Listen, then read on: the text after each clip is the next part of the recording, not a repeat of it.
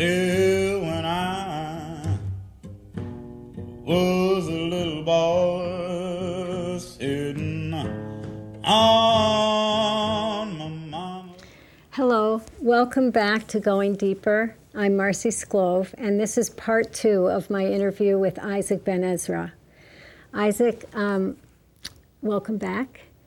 And I want to start, during part 1, we first looked at your early childhood life growing up as an immigrant family in the Lower East Side of Manhattan. But now I want to kind of ask you to talk about what happened after you grew up, after those early youthful years in your 20s and such. What was life like then, and how did things develop for you? Well, I think like most young people, I was trying to discover what was it that I wanted to do for a living. In those days, you talked about making a living. What kind of work? I didn't go to college immediately. It wasn't available. I wasn't ready, whatever the reason. But many young people went into the workforce or went into the Army. I had rheumatic fever, so during World War II, I kept in touch with my friends all over the world, and we had, and that was a very interesting time. But we were very much caught up in the war and what was going on. And this was before email. This is before email, right? But one thing that I was developing, which was informal, was sculpture. I've had the first opportunity when I was in a hospital for 6 months with rheumatic fever. My sister brought me some clay, and I'd make little squares, a square for a motor, a square for a car, put them together, and I had cops and robbers. So when I was 8 and a half, I had to be in bed, so I would entertain myself. And then when I went to Irvington House on the Hudson for rheumatic children for a year and a half, I found clay, and I started to create a whole bunch of things, which became part of my growing up. Yeah. And by the time I was 14, I was studying with Chaim Gross at the Educational Alliance in the Lower East Side. And then by the time I was 20, I had a scholarship to Brooklyn Museum Art School with Milton Hewall. So I was trying to connect with the arts in some way, because that's what interested me. And I got a job selling art supplies in the village, because the people who sold art supplies at the Brooklyn Museum had shops, had stores in Queens and also on the Lower East Side. So that's where I made the connection with the labor movement. And the labor movement, the union was on 8th Street and we were on 9th Street. So it was a great way to get introduced into the economic, political, and union life. Okay. And that's what I was doing when I met my wife, Hilda. Hilda. And then things just moved along, because I couldn't sustain myself in terms of artwork, and I needed to work for a living. I keep repeating that. Right. Working class kids need jobs. They need to take care of themselves. Right. So this was a period right after World War II, and lots of things were happening, and we'll talk more about that. Yeah. You can talk more about that right now if you want. So during, we're at the end of the war. People are coming back.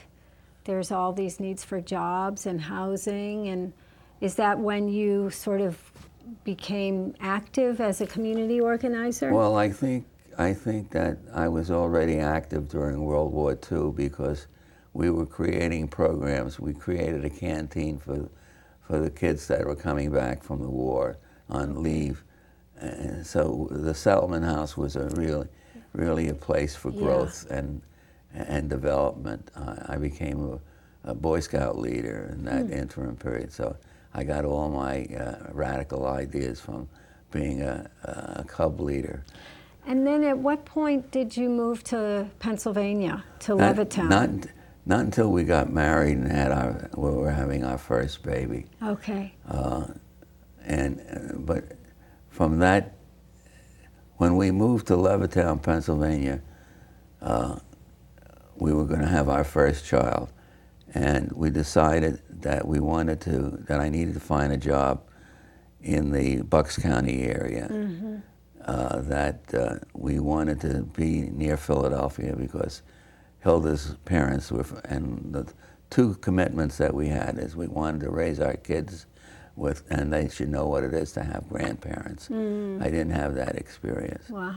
And that worked out well, and it created a whole culture in our family. By then, had your parents passed on? They pretty much on the way. Yeah.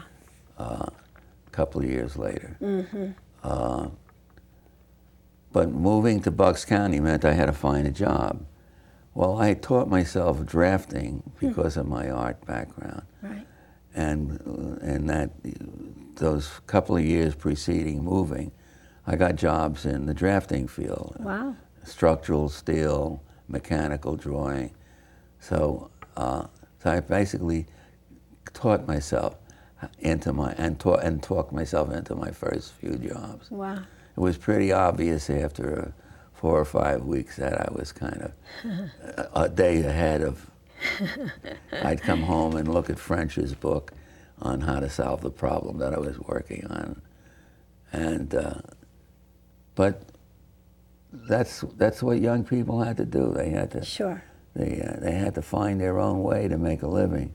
Well, and education wasn't always so formalized that you went from high school to college to postdoc to graduate school to postdoc. You know, there wasn't not on this. the Lower East Side anyway. Yeah, exactly. It was a GI Bill. Yeah. That sort of leveled the playing field a little bit better. Right. But I wasn't a GI and I didn't have the GI Bill. But I think it's the greatest thing. Yes. It created the greatest prosperity that the United States has ever experienced as a result of the GI Bill.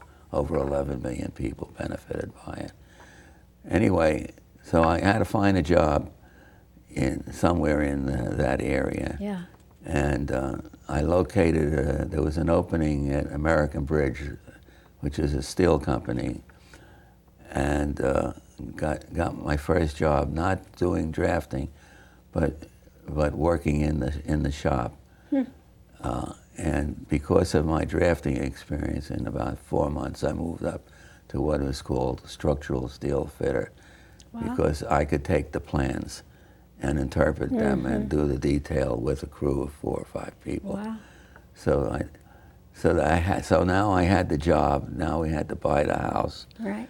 We had to find $1,100, and we bought our first house in Levittown, and it cost us $9,500 for a 2-bedroom Cape Cod. We should only have such benefits today. Absolutely. And the cost of operation was $55 a month, principal, interest, taxes. And that included the monthly payments. Wow. Included the mortgage. Very doable. So we moved in when Aaron was 6 weeks old in April of 1954. And the rest is history. We, along with thousands of other young people, created a new town, Levittown, PA. Yeah. And of course, in '57, we had the beginning of race riots, but it was the whites who were rioting, not the blacks, because a black family tried to move into a house which was sold to them, and that opened up that brought about a civil rights movement Yeah. in Bucks County, which exists to this day. Right, and of course, right. And Levittown now is more integrated? the next time Levitt built a facility in Jersey, he could not, there was no longer restriction. The little New Jersey law. You couldn't do that. So what we did in Pennsylvania laid the groundwork so that the footprint wouldn't be race. Wow. And the result is in New Jersey, a significant black population In now in lives that in Levittown. Levittown, New Jersey. Yeah, Yeah. yeah. And Isaac, how many children do you have? I have 3 children. Okay. Amy, who I live with here, with her husband Farnes, my daughter Lucille, and my son Aaron. And where do they live? New York, both of them in New York. Wow. Okay. So tell us about how you got involved in the Medicare fight in '65. Well, it started with an article in the local paper that the John Birch Society and the Medical Society were getting together to have a forum on and trying to prevent Medicare. So I called one of my friends and I said, tomorrow we're going to have an article in the newspaper that we're forming a pro-Medicare society, and we'll then challenge them to debates. Wonderful. Which we did. Wow. Of course, the end result was Medicare. Yeah. Medicare, we were all successful. It's a movement that just blossomed. Of course, and I was so connected with the labor movement. And so you had strong forces. You had progressives, you had liberals, you had people who understood the nature of the problem. You had the senior movement, and now it's history. Now I'm a recipient of Medicare. Right, and Medicare is sometimes spoken of as being vulnerable to cuts. Well, we still have it. Yeah, we do. But we have to fight harder to improve. We have to expand Medicare to everybody in our population. Right. It's not. It doesn't require having a degree in robot building or right. Just extend it to. Well, let me ask you that brings the question up about the Affordable Health Care Act. How do you think we're doing in terms of providing health care these days? Unfortunately, it was the best we could get under the circumstances, because you had the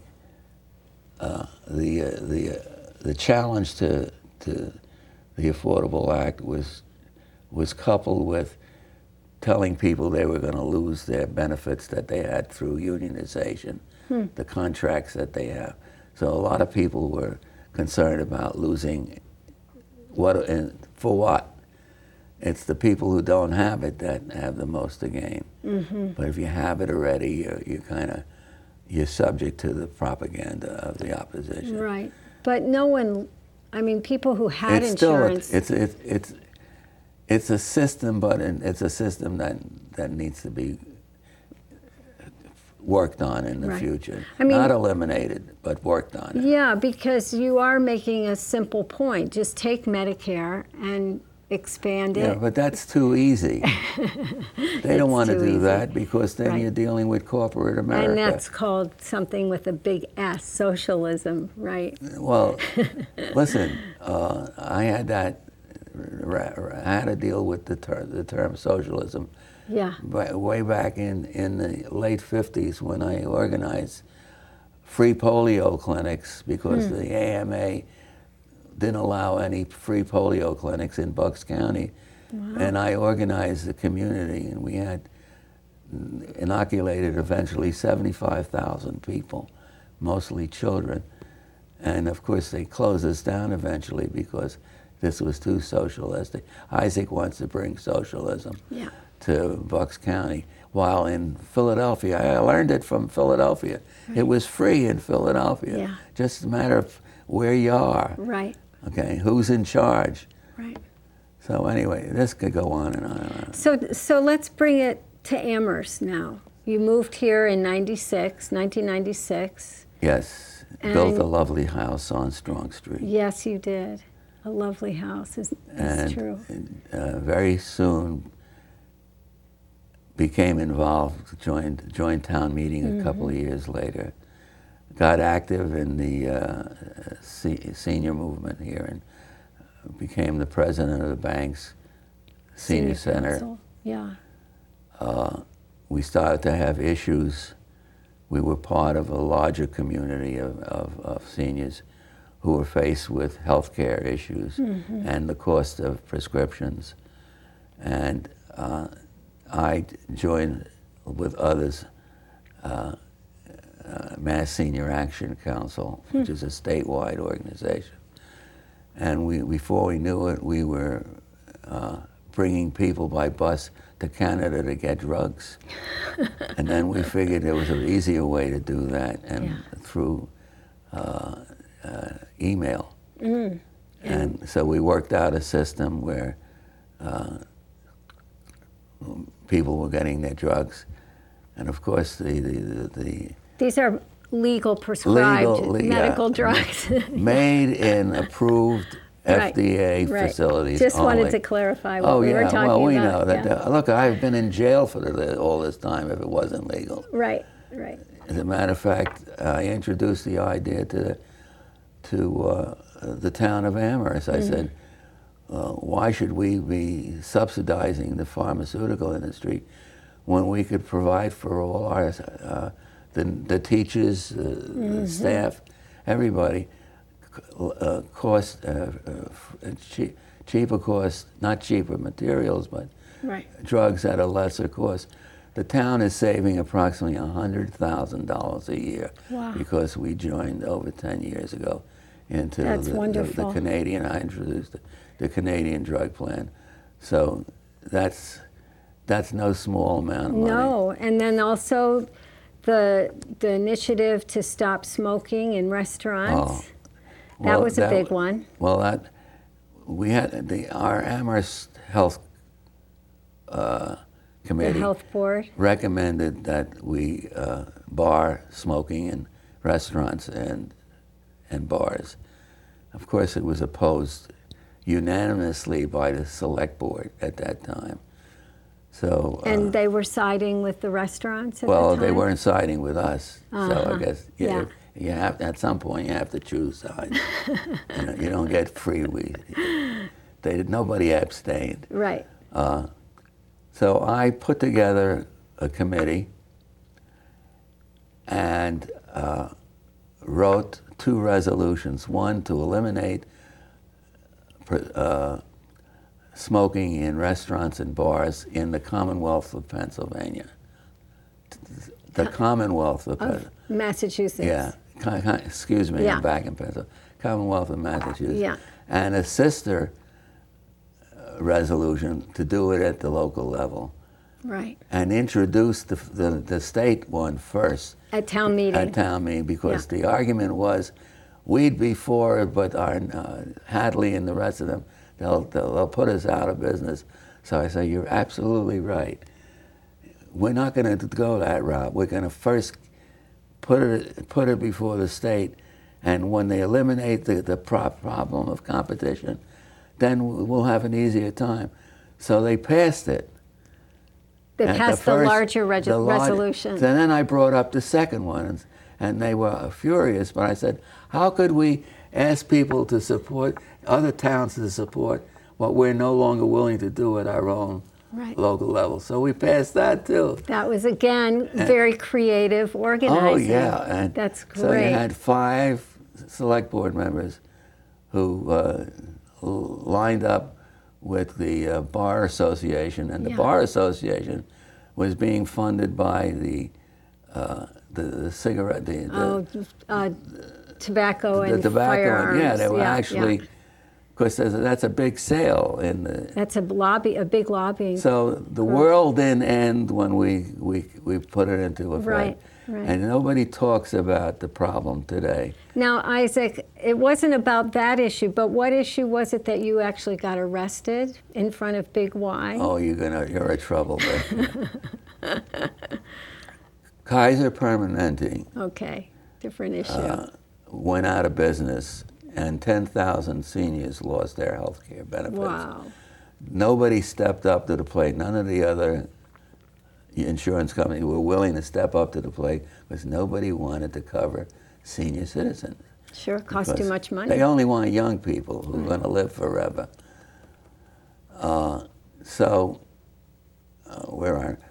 So we decide we're going to have a community meeting at the Banks Community Center. And Shirley Powers and I went to Big Y with flyers, and we're handing out flyers, and the manager came out and said, "You can't do that, it's against the law. We have an injunction against any kind of activity." And it was that the workers were trying to form a union, and they got an injunction against the workers to picket in front of because it is considered private property. Yeah. You could go out on the street. University and try Sure. and stop cars and hand out. That's what they say. You can take your flyers. Me with my cane, I can just see myself knocking on windows and not letting people come in. I mean, it was ridiculous. Stand out there. Yeah, So we decided to take a stand. yeah. We're not going to go. We'll be here for about an hour. We're having a community meeting. People shop here. What we want to do is let people know what's going on and that they can do something about it. Well, they called the local police, and Amherst police came, and to make a long story short, this young officer said, "I'm going to arrest you if you refuse to move." I said, "I guess you're going to have to do what you have to do." And when he wanted me to come into the police car, I said, "I can't go into the back of the car. I can't bend my knee. I could sit in the front of the car, but I Yeah. can't." He says, "Well, you jump in." At the time, you were 60-something? Oh, he's 70 years old. 70, okay. Yeah, at least 70. Yeah. Yeah. Yeah. That makes sense. More than that. And whatever. Whatever. Just getting I the was age. a legitimate senior citizen. Anyway, another officer came by, and when he understood the problem, he said, "You could come in my car with me." Anyway, they take me to jail.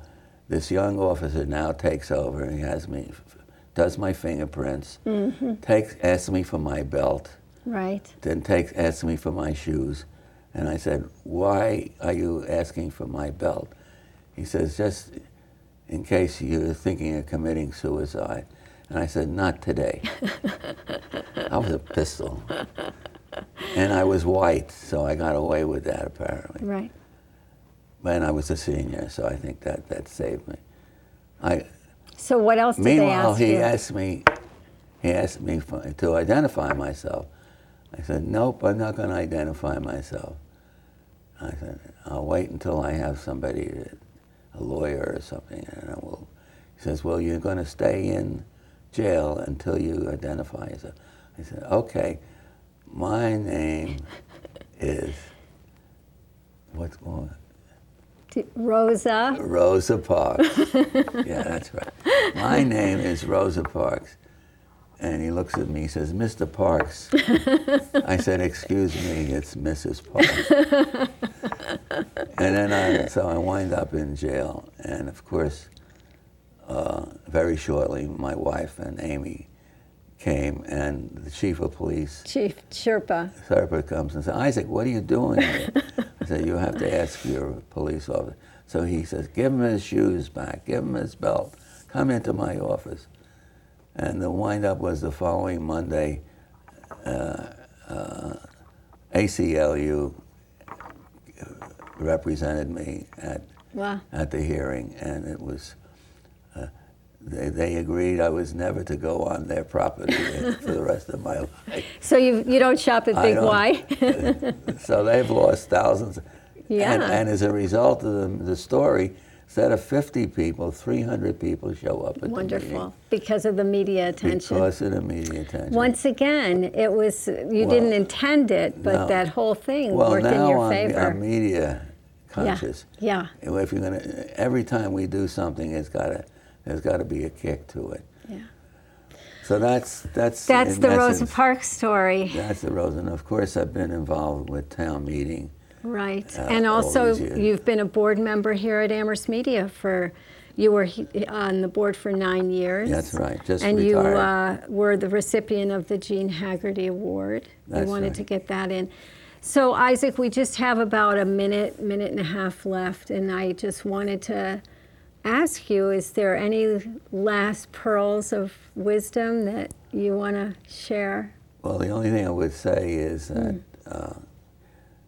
we individually have to find a way to collectively take responsibility for our own future and the future of our children and grandchildren. Because we are in times that are not only repeating the economic lessons, the failure of the system, but we have to find a way to protect the rights of workers and the rights of citizens to live in a freer society. Right. And unfortunately, we have a long way to go. But it's built on, the reason we're talking about these things is it's a way of connecting that the history of our country is one of continuing struggle. And so get on board and do your bit. Right, and hopefully with the amount of grace and creativity and humor that you have done all these years, that you've participated in that struggle. It's true, you've really contributed quite a lot. And now we have to stop. And now we have to say goodbye. Thank you to Isaac. Thank you for having me. You're very welcome. Also, I want to just thank Amherst Media for allowing us this opportunity, right? And the community of Amherst for allowing Amherst Media to have this opportunity. And hopefully we'll see you all next time. Thank you.